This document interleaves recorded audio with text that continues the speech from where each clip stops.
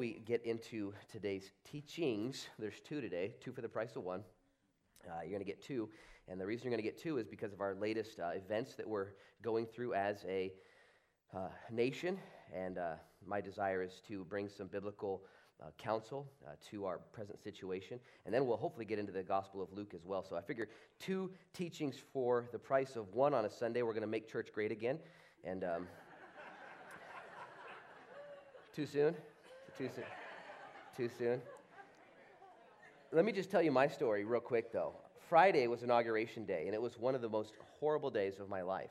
And I watched the inauguration, and my wife came down the stairs, and after the inauguration, she looked at me and said, "You don't look very good. You need to go right back to bed." It was one of the worst days ever because I got the flu. Had nothing to do with the inauguration. Tricked you. But I really came down with this thing, and I felt like I was going to die for a second there, and so I went to bed and slept all day, and then I woke up Saturday, which must have been yesterday. I'm not quite certain. And I went to my bullpen and saw who could teach for me, and I contacted a few people and said, "Be ready," and they started to sweat, profusely, and I just prayed and studied, and I'm not really sure if I studied. I've got 8 pages to read through. I don't know who wrote this stuff. I don't know where it came from, and if there's anything that's offensive or confusing today, we can blame it all on Inauguration Day because of my cold, not because of Inauguration Day and the cold medicine that I forgot to take this morning. So let's pray, and you're going to get sermon number 1 and then hopefully sermon number 2, and then we'll see what happens. We'll see if they let me come back to the 11 a.m. service. Father, in Jesus' name, we worship you. It is so refreshing to have a God that is supracultural, that transcends every culture. You're not limited to race or to gender or to creed or nationality. You don't even see that. Those are our things that we've developed. When we turn to you, Lord, we turn to a God that is so much bigger, so much more broad and expansive than our issues.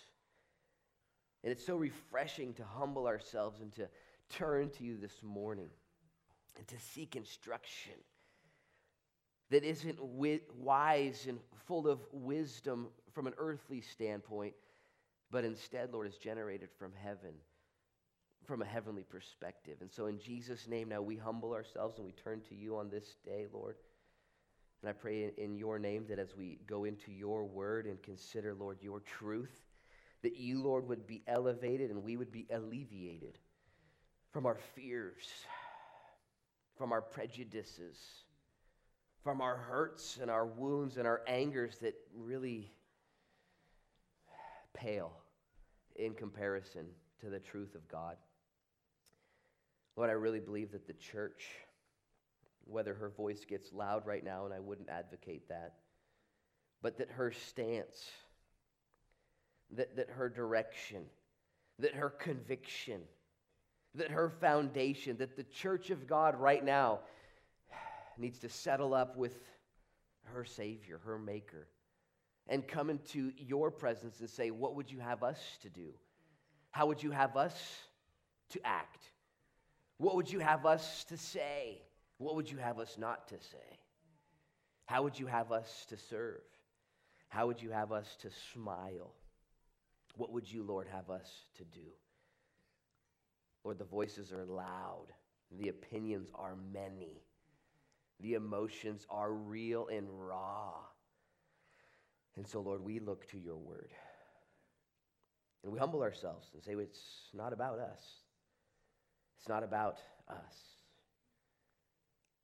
And Lord, I pray that there would be great rejoicing in the hearts of every man and every woman, every kid, every person here, and that the church of God would become more founded, more stable, more pure, more hopeful, and more helpful than ever before. And I'll be the first to say, Lord, would you forgive me of my stupidity? Forgive me of my arrogance and my pride. Forgive me of my foolishness. Forgive me, Lord, of just who I am naturally. Everything I bring to the table naturally, Lord, is either offensive or needs to be redeemed or both. And so, Lord, with great humility, we approach you. You've not given us a spirit of fear, but the spirit of power, love, and a sound mind. And so, Father, would we serve you and love others. In these days of confusion and tyranny and chaos, Lord, may there be love. Most of all, we just look to you. We say, what do you want? What's going on? How do we do this? Jehoshaphat, when surrounded by confusion, said, we don't know what to do, but our eyes are upon you. And I pray that that would be true of every family, every person here today. Lord, I pray for myself. I kind of feel like I'm going to pass out. I pray that I wouldn't. If I do, I'd fall gently on the stage, not off the stage. In Jesus' name we pray. Amen. Amen.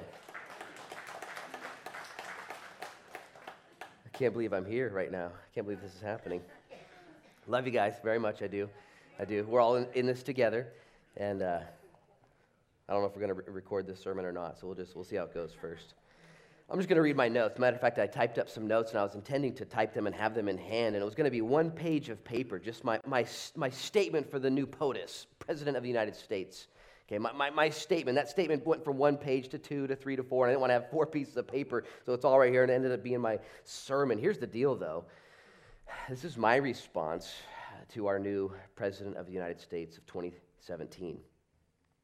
And this response is put together in light of the recent inauguration of Donald John Trump.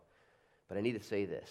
What I'm about to read to you and hopefully preach and teach to you could also be used exactly as it is if it were a President of the United States, Hillary Rodham Clinton. It could be used exactly this way. I could take what I've put together here and I could read this to you at both inauguration events of Barack Hussein Obama. It would fit for him as well. Both of the presidents prior to him, or all three, George Bush, George W. Bush, and Bill Clinton, all of them could sit underneath what is written right here in light of who our God is. All the way back to Ronald Reagan, if you remember him. Young people are like, who's that?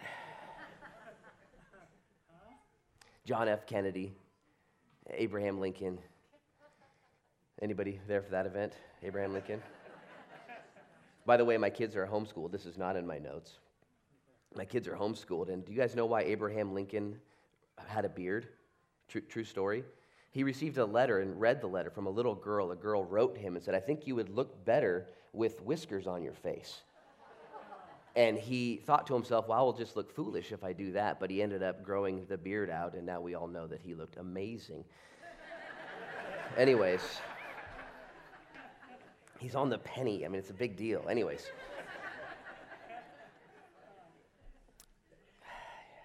I'll start with, I say that again because this isn't about Donald. This isn't about Donald. It's about you. It's about me. It's about anybody who's in charge of our country or any country. And our response as Christians, not American Christians, there's no such thing. Okay, we're Christians. We're Christians. We live for a city that is not yet here. It's true. No matter if you're tempted to move to Canada or you want to do whatever, you can't escape who you really are and who you really serve in any area. Let me start with a verse, and I hope to intend to read a lot of verses. You can write these down and study them yourself and just kind of put them in order. Psalm 20, verse 7 says this, some trust in chariots and some in horses, but we will remember the name of the Lord our God. The psalmist writing that some people trust in who's in charge. Some people want the Democrats. Some people want the Republicans. Some people want them and those, but our trust is in the Lord. Our trust is not in whose office, but who's in heaven. We don't put our trust in men and women of our societies to lead us. We put our trust in God. And listen, while we don't trust in our leaders as much as we trust in our God, God does instruct us on how to respond to the leaders that he puts over us as Christians in any era and in any circumstance. This is very important because you can't change the election, right? You can't change the next 4 years. A lot of you want to. A lot of you wish you could. There's people right now demanding recounts and votes. And look, it's not going to change that. You have the responsibility to change you, your response, how you hold yourself. Now, here's the cool part. We serve a God that's not limited to time and culture, politics or rights, climate or status, class or agendas, crime or sin. He's not limited to any of that. Instead, our God chooses and has chosen throughout every generation to accomplish his will through redemption in light of every class and race and crime and sin and culture and era. This is crazy town. You got to believe this about our God. He's not tripping. He's not up in heaven wanting a recount. He's not up in heaven casting his vote. God looks at the way we deal with ourselves and says, well, I can fix that. I can use that. Well, I can make that work. Every era, every situation, every climate, every sin. What? You mean God is pro-sin? No. You mean God is pro-crazy culture? No. You mean God is pro-crazy era and leadership? No. But God is above it all and is not thwarted, is not unable to redeem and cause good to come from every situation in leadership ever. Right away, you should at that point just be saying to yourself, right on, okay, God's going to do something. God's got to do something. It doesn't matter who's in charge. It could be Pharaoh. It could be Nebuchadnezzar. It could be Caesar Nero, who in the Gospel of Luke is in charge at the time of the birth of the Savior of the world. Sorry for spitting on you. That was fake spit. Caesar Nero in charge of the world. And God at that time says, well, how about I just save the world? Would that be okay with you guys? Well, it's Caesar Nero, one of the worst. Caesar Nero.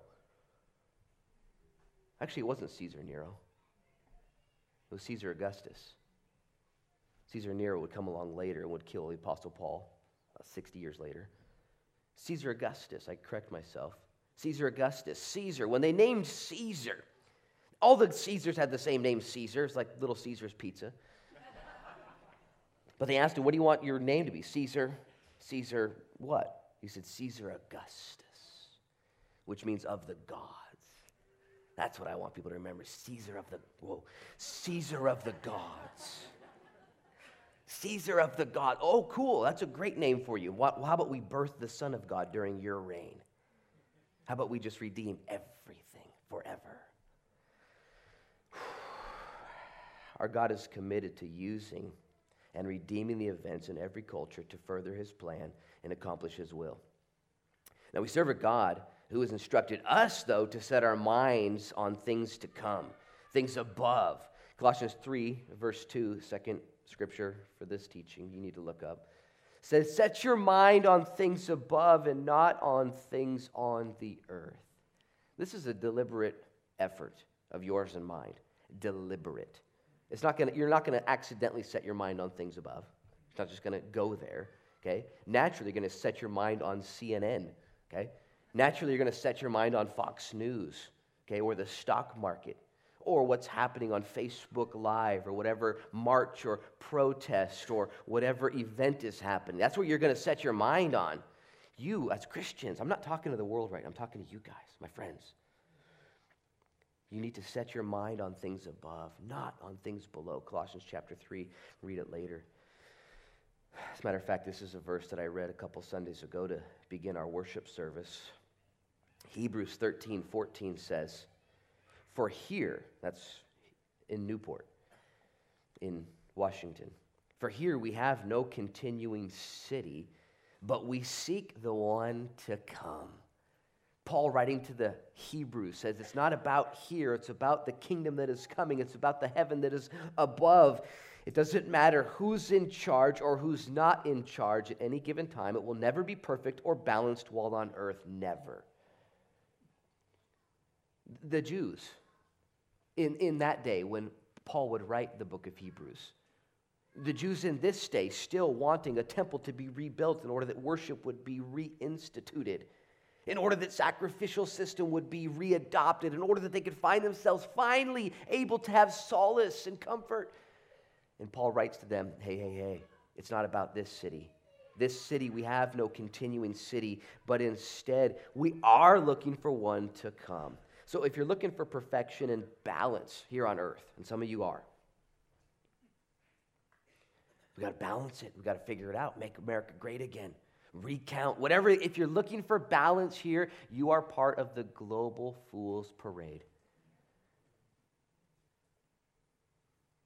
Now, I'm going to use an illustration which I've used before, and I'll use again, which is of the road.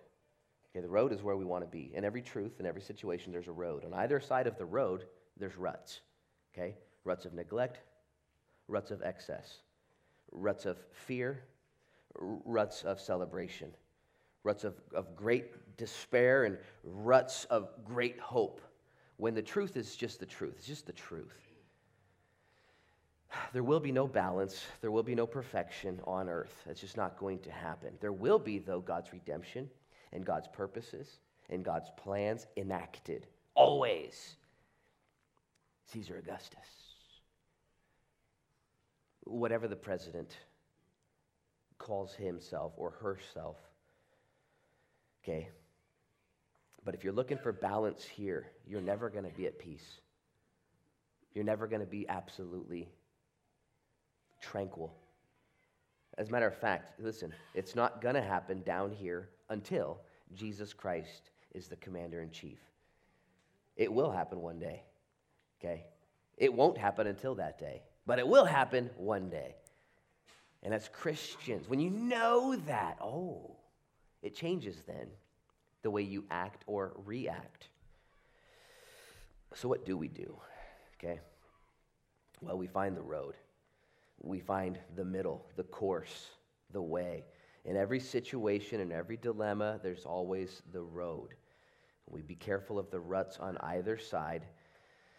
Now, here's the truth. Here's our situation, our dilemma right now. We have a new president of the United States, okay? It's just the truth. There's nothing you can do about it. That's the truth, whether you're for it or against it. Either side are ruts, okay?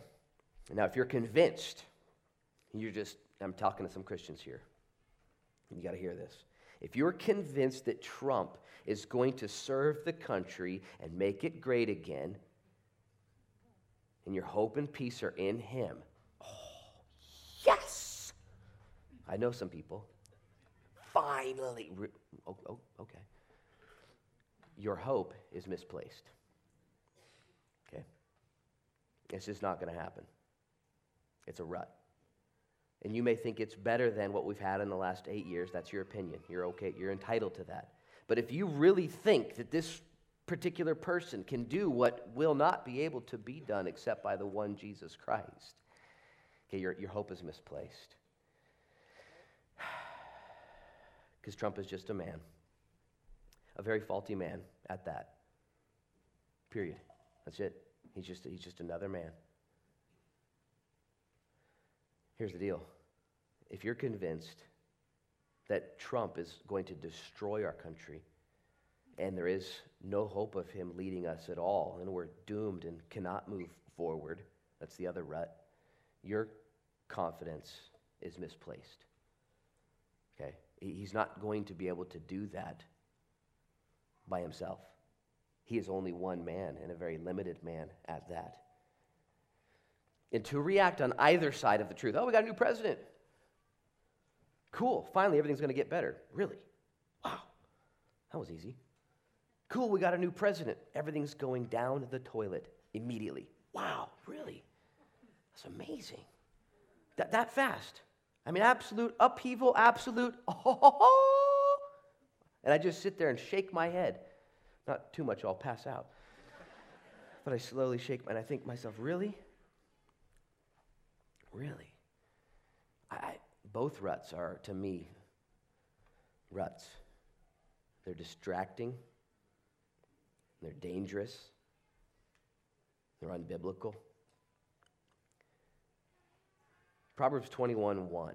Next verse. Hopefully you're writing these down. You can study them out and just think them through for the next 4 years. Proverbs 21:1 says, "The king's heart is in the hand of the Lord. And like the rivers of water, he turns it wherever he wishes." Wow. I don't care who the king is or who the, queen? The queen. I don't care who's in charge. God says, I'm actually in charge. I do it. I turn hearts. I do what I do. When you know that and believe that, you stay on the road then. The road. I don't want to get into a rut. I don't want my friends to get into a rut. It's so easy to get distracted. Have you ever been distracted from the road? It's called texting, I know. We don't do that either, okay? I don't want to get distracted. I don't want to get destroyed. How are you going to do that? You're going to trust the Lord to steer the hearts of the kings of men. It's so fun to watch God be God. It is so fun to trust, like Jehoshaphat, in what God can do and what only God needs to do. My goodness. Here's another verse, 1 Timothy 2, verse 2. It says that we're commanded to pray over those who rule over us. I'll read it to you. Paul to Timothy, therefore I exhort first of all that supplications and prayers, intercessions and giving of thanks be made for all men, for kings, and for all who are in authority, that we may lead a quiet and peaceable life in all godliness and reverence. Wow. What if the marches and protests and violence and Facebook posts and tweets and conversations and passports to Canada, what if all of it was also directed with prayer towards the new cabinet, towards the new leadership? What if the people that gathered yesterday said, you know what we need to do is pray immediately, pray, all of us. Now, that would be awesome. Okay, that would be awesome. Wouldn't it be awesome? And I'm sure there were prayers. Prayers that maybe wouldn't be edifying. Here's just a simple question. Have you prayed for Trump yet? Here's another question. Did you pray for Obama? Or do you just fear and reject either of them? We're Christians. God's given us a clear road to be on in every regime and in every era. He's supercultural. I have my opinions, you have yours. The Bible says we see through a glass darkly. We don't know all the facts. We just don't. Yet we seem to think we do. Saw it on C-SPAN. Saw it in a meme. It's true. It's true. You know what's true? We're supposed to pray for our leaders. Did you know that it's hard to hate somebody that you pray for? It really is. It's actually hard to pray for somebody that you hate. I was just thinking about this, all the people that I know, not leaders, but famous people that are godless. And I had to ask myself, have I ever prayed for them? Have I ever prayed for Madonna? Have I ever prayed for Jay-Z and Dr. Dre? Have I ever prayed for them? Or do I, as a Christian, just have my stance and have my opinions? The Bible doesn't ask us to have stances and opinions. It doesn't say, make sure you guys vote right. It doesn't say that. It says, no, it says, make sure you pray for the people that are influencing society. Instead of just hating them, instead of just ostracizing them. If you want to be active in this next 4 years or even in the next 4 days when people are, who cares what your post says on Facebook? What are you really doing in your heart? I'm not talking to the world, I'm talking to you and me. Wouldn't that be awesome if we just put our Christian pants on? You know, put our Jesus pants on. Just do what he says to do. Because here's the deal, what we're dealing with here is really our understanding of God and the Bible. Okay, of the history of man and the story of God and redemption in the gospel. This isn't about politics at all. Not for Christians. Our city is not here. There's one coming. It's not about here. Nothing we deal with here is really about here at all. Everything we deal with here is about there. Everything, your health, your finances, your status, your good days and bad days, all of it is in order to get you a wake-up call to look up, to set your mind on things above. Every single thing you go through in life as a Christian is supposed to point you to and ground you towards the road, the real truth. The distractions scare me. Yesterday when I was watching all the marches and seeing all the emotions and the real pain and the real desire, my heart was so heavy. And I don't even know why. I fear we're distracted. I fear we're very distracted from some of the most important things in the history and eternity of mankind. And I could be wrong, but I fear I'm right. When you look to the scriptures, and God gives us our clear direction for the road. So how you react right now is bigger and more important than you or I may understand. If you react right now to a cultural pandemic and to a cultural alarm system and to a finite reality, if this is what dominates you and gives you great alleviation and superiority,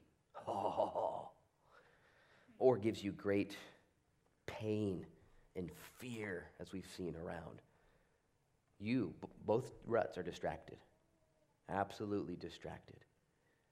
And I don't want to do that. I won't do that. But what do? I just read 1 Timothy 2:2. We're to exhort and pray for those in charge. Let me read one more verse. This is Romans 13. Paul again writing to the church in Rome. Caesar Nero in charge at the time. Caesar Nero, not Caesar Augustus. Romans 13. Caesar Nero, who Paul would stand in front of and give his defense. Caesar Nero, who would order his execution by the cutting off of his head. Paul writes this about Caesar Nero, if you think we're in trouble. He said, "Let every soul be subject to the governing authorities." That's crazy. Then he goes on to teach the sovereignty of God. He says, "For there is no authority except from God. And the authorities that exist are appointed by God. Therefore, whoever resists the authority resists the ordinance of God. And those who resist will bring judgment on themselves." Wow. Paul sharing to the Christians that when you submit to the authorities, listen, it's not because the authorities are good. He didn't say that. He didn't say all authorities are good. He said all authorities are appointed by God for God's purpose.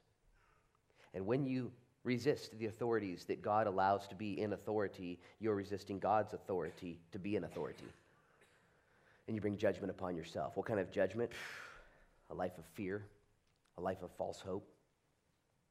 But when you choose, it's all about your view on God, your view of heaven. This is really your relationship with your Savior. And when you choose to submit to the authorities, what you're really doing is you're saying, God, you got this, right?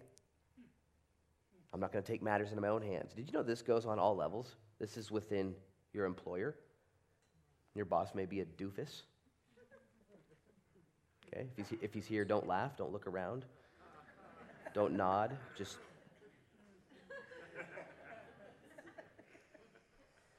And you may be tempted to then take matters into your own hands. Well, they just don't even know anything. I'm going to run the business my way.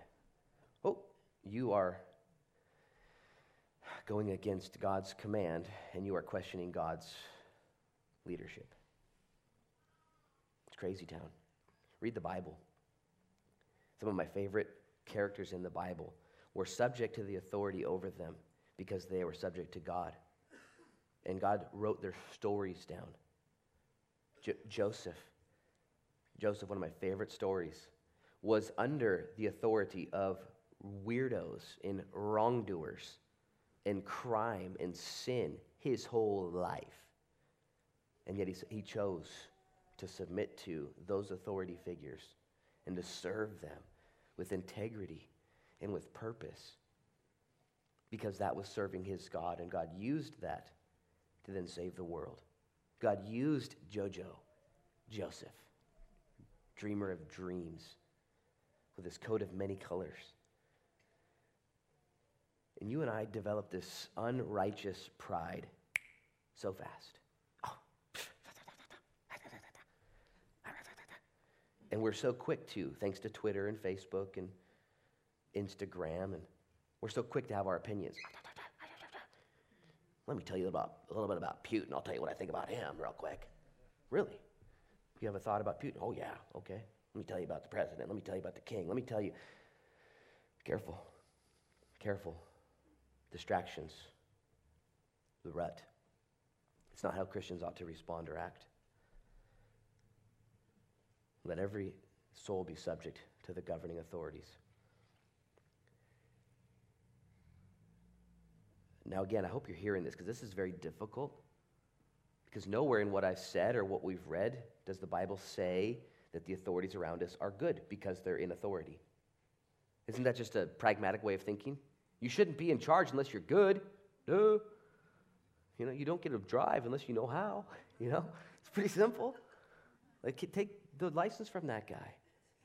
You don't get to be in charge. But that's not the way life works. People who don't deserve to be in charge are in charge. All over the place. Okay? It could be at your place of business. It could be in your marriage. Okay? It could be in politics. And God says, you know what? Here's what I'll do. I'll throw this in the mix of your marriage and in your business and in your politics. How about I just say to you that I'll work it all out? I'll give you some commands: love and serve, cover, forbear, trust, and then I'll redeem it all. And you and I, we have a choice. Do we trust that the Lord is able to do that? Lord, I'm not sure if you saw the latest headlines. There's a lot of them out there. The one I saw made me really want to get angry. I said, well, how about you turn that anger into prayer? This is going to determine a great deal of your fruit in moving forward in 2017. This response right now. You will either fall off the road and become fruitless. It don't care what rut you're in, because your allegiance to God has been deviated, either with fear and you don't trust God, or with a hope that is in man and you too don't trust God. But when you choose to trust the Lord, watch out. Watch out, for in your own home, fruit will grow. For in your own heart, love and light will guide you. For in your own heart, you will be protected by the mayhem and the crazy. And you, like the Apostle Paul, writing to the church at Rome, speaking of Caesar Nero, will be able to say with confidence, hey, submit to the authorities. For there's no authority given except that which is from God. And in so doing, you're worshiping God. And isn't that what we want to do? And we don't worship God through politics. We worship God through faith in trusting Him. So here's the question: do you trust in God or in man? And do you find your peace and power in chariots and horses, or in the sure word of the Lord? He's told us what to do. He's told us how to act. This is so important. Not to stabilize our country for Christians. This is such a huge fork in the road. What side will you pick? I say neither. Stay on the road. Stay on the road. Stay on the road. It is not about Clinton or Trump or Barack or Bush or Clinton. It's not about that. Those are distractions. It's not about Madonna at all. At all. Now let me just illustrate this with a story, and then maybe we'll get a little bit of the Gospel of Luke. It's the story of Daniel. You guys remember Daniel, don't you? Daniel, it's good stuff. Daniel's so fun, so wild, so radical. Now Daniel was taken through God's sovereignty, okay, into the nation of Babylon to serve under a ruler named Nebuchadnezzar. Everyone say Nebuchadnezzar. I just wish somebody would name their boy Nebuchadnezzar. Wouldn't that be so just awesome? This is my son, Nebuchadnezzar. No way.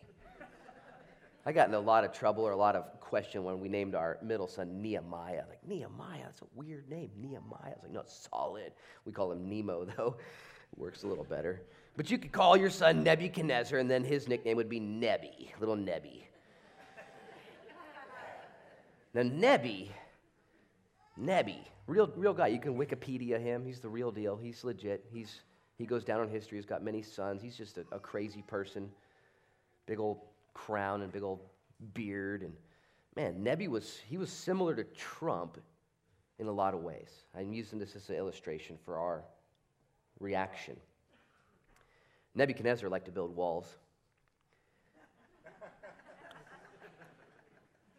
As a matter of fact, Nebi built a wall around Babylon. Did you know this? He built his own wall around Babylon. Trump's not the first guy to have this idea. Nebuchadnezzar built a wall, and he built it around Babylon. The wall was 56 miles in circumference or in length. It would be like building a wall right outside the parking lot here to Wallport, okay? And then cut back easterly towards Toledo, and then go towards Siletz, and then right around Depot Bay, and then back to South Beach, just a wall around our coastal cities, okay? 56 miles in circumference. It was 320 feet tall. That's 20 feet longer than, or should I say, the exact distance of a football field, end zone to end zone. 320 feet tall. You ever stood at an end zone and looked all the way and imagined that was a wall, okay? In the year 500 BC, 56 miles in circumference. The wall, in order that it wouldn't fall over and that it would be secure, was 80 feet thick. So thick was the wall, 56 miles in circumference, 320 feet high, that you could have chariot races all the way around it. This huge wall. Nebuchadnezzar built this in Babylon, modern-day Iraq. The ruins are still there. And here's the deal about Nebuchadnezzar. The guy was cuckoo la besa. Straight up. He was crazy in his head. I mean, how the guy got in charge, how the guy got in power is left to be discussed. Like, how did this happen? Recount. This is Nebuchadnezzar. There's no recount. You're going to die. He's going to build another wall around you. He was crazy in his head. And not only was he crazy in the way he led and all the decisions he made, he actually went crazy for 7 years. You guys know his story, right? Remember his story? There's this, in Daniel chapter 4, you can read it later in verse 30. The Bible says, and by the way, Daniel chapter 4 is the only Old Testament scripture written by, or at least verbally dictated by, a Gentile. Okay, there's no other scripture in the Old Testament that is an input or insert from a Gentile. Nebuchadnezzar got to write a little bit of the Bible in his craziness, in his cuckoo-ness, because of what God did for him in his own life. The Bible says in Daniel chapter 4, verse 30, that Nebuchadnezzar was walking around his 56-mile swath of walls, 80 feet in width and 320 feet in height. And he said to himself, he stroked his glorious beard, and he said to himself, look at what I've done. This is amazing. Behold all of Babylon that I have built. And he had this thought in his head. Now, previously to this thought, God gave him a dream, and Daniel gave him the interpretation of that dream, and he had a moment with God, yet he ventured into pride and arrogance. Even after having an interaction with God, even after giving his life to God, he still swayed. And the Bible says in Daniel chapter 4, verse 31, that upon those words coming out of his mouth, whoa, look what I've done, God said, you fool. It's going to be taken from you today. The kingdom is departing from you right now. What? And the Bible says for 7 years, he did truly lose his mind. They put him out to pasture, out to field. He actually grew his fingernails out, and his hair grew like dreadlocks all over his whole body, and he ate grass for 7 whole years, until one day he looked up and looked to God. And as soon as he looked to God, his sanity returned. This happens to all of us, by the way. That first part doesn't have to be so dramatic. But the moment you and I look to God in the midst of our chaos, insanity returns, and he was restored in his mind and restored in his throne. Crazy story. And they brought him back in. What was going on for those 7 years? How was the kingdom operating for 7 years while the prime minister, the chief commander, the president, the prime minister lost his mind? My guess, and it doesn't say, but my guess tells me that Daniel ran the kingdom. That Daniel knew what to do. That Daniel knew what was a man of God. And then when Nebuchadnezzar was restored, he had a heart of humility. And he continues to lead. Here's the deal, though. This is the kind of ruler that Daniel and his compadres were to serve under, Nebuchadnezzar. In God's sovereignty, in God's perfect plan, it made the Bible, made the book, many of our bedtime stories, many of your favorite stories. Nebuchadnezzar was on a whole nother level of cray-cray, and yet God thought it was just fine to send his delegate Daniel into the lion's den, proverbially and real, and live his whole entire life in Babylon, serving under various despot kings that would come after Nebi. Did you know that for Daniel to serve in this environment and to be taken captive meant that his entire earthly family was either imprisoned or killed, most likely killed? There was a remnant imprisoned. There was a remnant left alive in Jerusalem. The prime guys like Daniel and his buddies were taken to Babylon, hundreds and hundreds of miles away. Did you know that in order for Daniel to serve under Nebuchadnezzar, all of his human rights were not only violated but taken away? There was nothing left for Daniel except the ways of Babylon. And how did Daniel respond? You guys know his story. Daniel served. He never not served. Daniel served Nebuchadnezzar, his 3 sons, Darius the king who would come after, the Medes and the Persians, all the empires that would show up and take over. Daniel was just steadfast. 80 years of his life. Not able to return to his home. His religious freedoms were taken away, and yet he sought his God. Sentenced to death multiple times. Actually executed. Daniel was executed.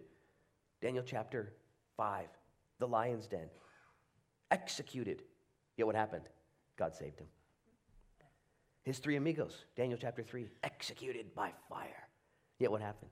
God saved him. In that era, and in that day. Now here's the reason why I bring this up. It's so important. If you guys don't start listening faster, we're not going to get into Luke.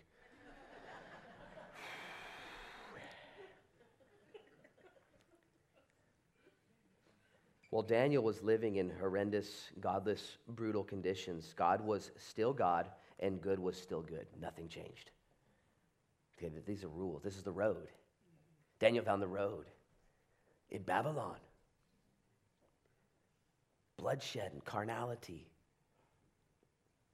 Grotesqueness and futility. Futility. Did you know that God didn't take a time out from being God and good didn't cease to be good? There's no time out. Good is good. It's so clear. It's so clear. Christians, it's so easy to stay on the road. It really is. It's so easy to stay focused during this time. It is so fun. It is so rewarding to not fall into either rut or either distraction. It is so imperative of how you view God. And how you view God is so much more important in how you view society. So much more. And your opinions or your status or your vote or your body or your thing or your all of that pales in comparison to the way you submit to and view and worship and serve your God, who still is God, and you understand that good is still good. And you will do well in this life. And this life will pass. And when you stay focused, and there's so many excuses not to, aren't there? Oh, but this. Oh, but that. Oh, but they. Daniel had every excuse to eat the king's meat, yet he abstained. to obey legislation that went against God. And yet he abstained and he obeyed God, suffered the consequences. He stayed on the road in humility, in dedication. He preached the truth even in confidence and humility, and God blessed him. Did you know that while Daniel was in Babylon, not only did he stay the course, and I'm proud of him, stoked on him, okay? Did the right thing, didn't get distracted and dissuaded. But not only that, but God said, I've got more going on, just so you know, this isn't just a waste. I'm actually doing things. I'm actually doing things in Israel, okay? Did you know that while Daniel was in Babylon, he was there for 70 years? Bible students, you know this. And that 70-year period was determined by God. It was a timeout for the nation of Israel. They had sinned. They had not given the Sabbath year to the Lord. And God said, well, I'll get my years. It's going to come out one way or the other. So now you guys are in trouble. 70-year timeout. I've got to be a man of my word. I'm not going to fall into a rut, God would say. So God was accomplishing his will. But not only that, did you know that God was also revealing his plan? While Daniel was in Babylon, he received some of the most powerful and guiding prophecies in the entirety of the Bible. Okay, not just Daniel, but Nebi. God gave Nebi, Kuku Labesa, Nebi, some of the craziest visions and dreams and prophecies known to man. Did you know that a dream was given to Nebuchadnezzar in this era, this crazy era, crazy, godless, insanity era? God gave Nebuchadnezzar a dream. And when he had this dream, he said, if no one tells me this dream, I'm going to kill everyone. Okay, that's how it's going down. Nebuchadnezzar was a little bit nuts. And he said this, I don't just want you to tell me the interpretation of the dream. I want you to tell me the dream that I had, because I can't remember it. And if you don't, I'll kill you. Okay, who's first? Who's first? And everyone's like, that's crazy. You're dead. You're dead. And he started to kill everybody. And the message came to Daniel's house, hey, everyone's going to die, sorry. It's been nice knowing you. And Daniel said, what's the problem? He said, well, the king's had a dream, and he can't remember it. He needs someone to tell him the dream and the interpretation of the dream. And Daniel said, wait, I know somebody who can do that. And he hit his knees. He said, hey, God, hook a brother up. How do you pray? Just make it simple. And all of a sudden, he got the dream. It's like, whoa, I just saw your dream. Ran to Nebuchadnezzar's house in boldness, confidence. Nebuchadnezzar, I got your dream and the interpretation. He told him the dream and the interpretation. Did you know that in the dream and the interpretation of that dream was the details of the next 5 generations that would overtake and supersede Babylon and the Medo-Persian Empire and Alexander the Great, all the way to the European Union, all the way to present day? That the dream, the vision that Nebuchadnezzar had, and when Daniel foretold it, said, well, this is what you saw, and God gave me the interpretation, this is what it means, was one of the most profound revelations of untold human events that when secular people read the vision and the dream, they say there's no way. That's too accurate. We don't think Daniel wrote Daniel, because there's no way that Daniel could have known these societies to come that perfectly. Oh, back it up, unless God is sovereign over all things and all people. And God gave this divine dream to Kuku Labesa Nebi, and then this interpretation to faithful Daniel. Did you know that not only that particular vision, but Daniel, when he was older, he would die in Babylon, never go home. Never got to go to Jerusalem. Never got to go. When he was in Babylon, he himself had a vision and prayed for the understanding of it, and Gabriel showed up. Said, I heard your prayer. Heard your prayer, and here's the answer to your prayer. Here's the interpretation of your vision. And he gave then the interpretation of Daniel's vision. Did you know that in that particular vision is the detail of humanity and the detail of events and the detail of history up until the command of the going forth to release the children of Israel from Babylon back to Jerusalem, And then it's given the exact amount of time from that command, which is in 413 BC, and that command, which hadn't yet happened. When that command is given, then do the math and add these amount of days, and it will be the very day that the Messiah, the Prince, walks into Jerusalem. The very day that the Messiah. And if you do the math, if you actually have a calendar, an old school calendar, take your iPhone, just keep going backwards. Make sure and set it to a Jewish lunar calendar, not ours. And you do the math, it actually equivalates, if that's a word. It is now. Into the exact date historically when Jesus Christ in Luke 19, we'll get there in 2 decades from now.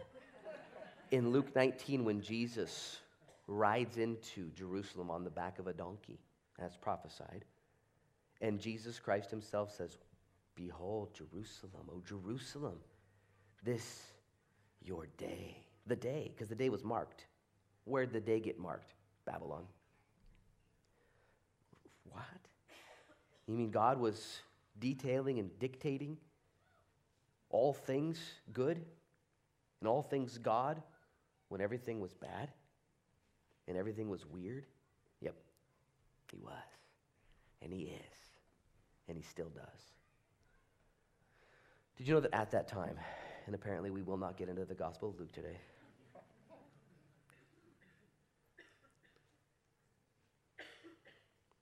did you know that at that time, Jeremiah the prophet, he was alive? Jeremiah wrote the book of Jeremiah, oddly enough. He also wrote the book of Lamentations.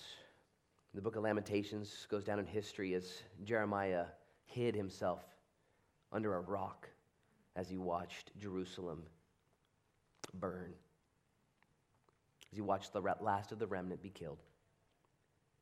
The book of Jeremiah was written from God through Jeremiah to the children of Israel during this same time, while Daniel was in Babylon, while the remnant was in Jerusalem, while chaos was on earth.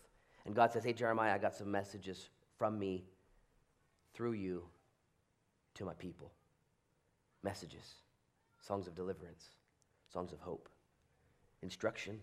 Because in that day, there were ruts and there were distractions. There were prophets that day saying, "You know what? It's going to be great. It is going to be great. Do not worry." That was Jeremiah's main foes, actually. Jeremiah was saying, "What are you guys talking about? We need to repent. This isn't going to go. You need to repent. Don't listen," he would say, "to the diviners and to the prophets that are filling your ears with ease. This is not going to end well." Saying that one day they'll be released from Babylon. It's almost over. No. There's a 70-year time cap. And Jeremiah was sent, and he gives us Jeremiah 29. Most of us love Jeremiah 29, verse what? 11. Aww. Jeremiah 29:11. You should have it memorized. You should have it tattooed somewhere on someone else's body. Jeremiah 29:11, God saying, "For I know the thoughts I have towards you, thoughts of good and not of evil, thoughts to bless you, thoughts of a future and a hope." You guys know it. God from Jeremiah. Oh, that's good. What about Jeremiah 29, 1 through 5, before 11? He gives instruction, not just something to hope on to, something to hold on to. He gives instruction, and I'll end with this. Christians, I'm excited. I'm excited to not get into a rut. Okay? I'm excited. One way, if you're slipping out of control on the road and you're about to go into a rut, you know how to get back on the road, don't you? Accelerate. Doesn't make sense. You want to hit the brakes. Take your hands off the wheel. No, don't do that. If you're sliding out of control on the road into a rut, you give it some gas. You give it gas, and you pull out of that slide. And you don't walk in fear, and you don't walk in foolish pride. You give it some gas. On the road, what is the road? Here's the road. Jeremiah 29, 1 through 5. This is your instruction. These are the words of the letter that Jeremiah the prophet sent from Jerusalem to the remainder of the elders who were carried away captive, to the priests and the prophets and all the people whom Nebuchadnezzar had carried away captive from Jerusalem to Babylon, saying, verse 4, thus says the Lord of hosts, the God of Israel, to all who are carried away captive, whom I have caused to be carried away captive from Jerusalem to Babylon. Here's the instruction for us. What do you do there? God says, I sent you to Babylon. Now what do we do, God? Verse 5. Build houses and dwell in them. Plant gardens and eat their fruit. Take wives and beget sons and daughters. Take wives for your sons and give your daughters to husbands, so that they may bear sons and daughters, that you may be increased while there and not diminished. And seek the peace of the city where I have caused you to be carried away captive, and pray to the Lord for it. For in its peace you will have peace. It's so clear. Lord, we're in Babylon. What should we do? He says, well, how about you just stay on the road? Yeah, but we're in Babylon. We're not in Jerusalem anymore. Okay, there's a road there too. Yeah, but they're in power now. Yeah, but they've left power. Yeah, but they might mess the power up. There's still a road. Okay, build houses, take wives, take husbands, make babies, grow food, and pray for where you live. What he's saying is, stay on the road. Don't get distracted. Don't get disappointed. Don't get diminished. Don't get destroyed. Give it some gas. Give it some gas. I'm not talking to the world, okay? This is between you and I and the Lord. This is for my family and me. Because it's such an important pinnacle in our maturity. As a matter of fact, let me just say this, and I hope you hear it. The inability to see beyond our earthly leaders and laws and still remain at peace is directly linked to your understanding of God and heaven. The real issue is, who is your God and where's your peace? Have you set your mind on things above? Oh, I can't do that. Can't do that. They're changing law right under our nose. I can't do that. You better do that. Well, I don't have to worry about heaven. Heaven's on earth now. It's going to be great again. No, you better set your mind on heaven. You better. If you don't, you will end up in a rut. Either way. Okay, we must focus more now than ever on who God is and what God wants us to do. So what do we do now? I got these 4 points that I'm going to summarize it. We're done. I'm going to have the worship team come up, actually. I don't even know who wrote this stuff. It's here, so I got to read it. What do we do? Number one, we're to pray for our government. Okay? I dare you. Oh, but they're all messed up. They're all messed up. Okay. Pray for our government. Number two, we're to submit to our government as long as that submission doesn't go against God's law. You guys ready for that one? Well, I'll submit on the outside, but not on the inside. I'm going to tell them what I think on Facebook. Really? Really?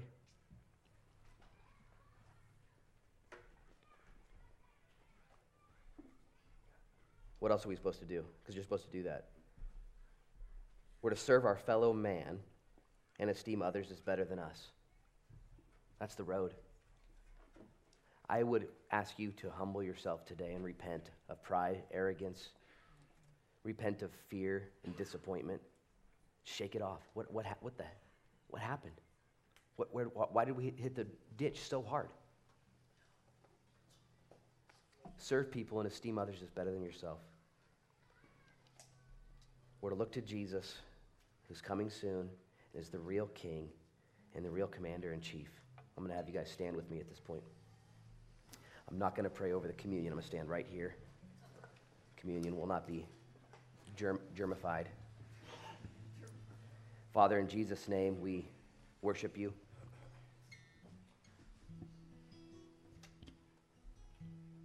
You're so much more real than anything we've seen in the last 72 hours.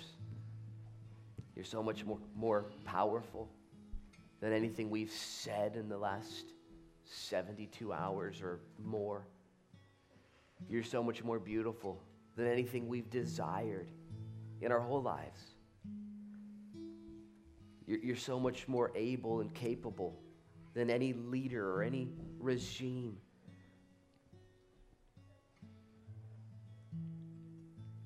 And I apologize, Lord. I don't feel that I've entered into any ruts of fear or ecstasy.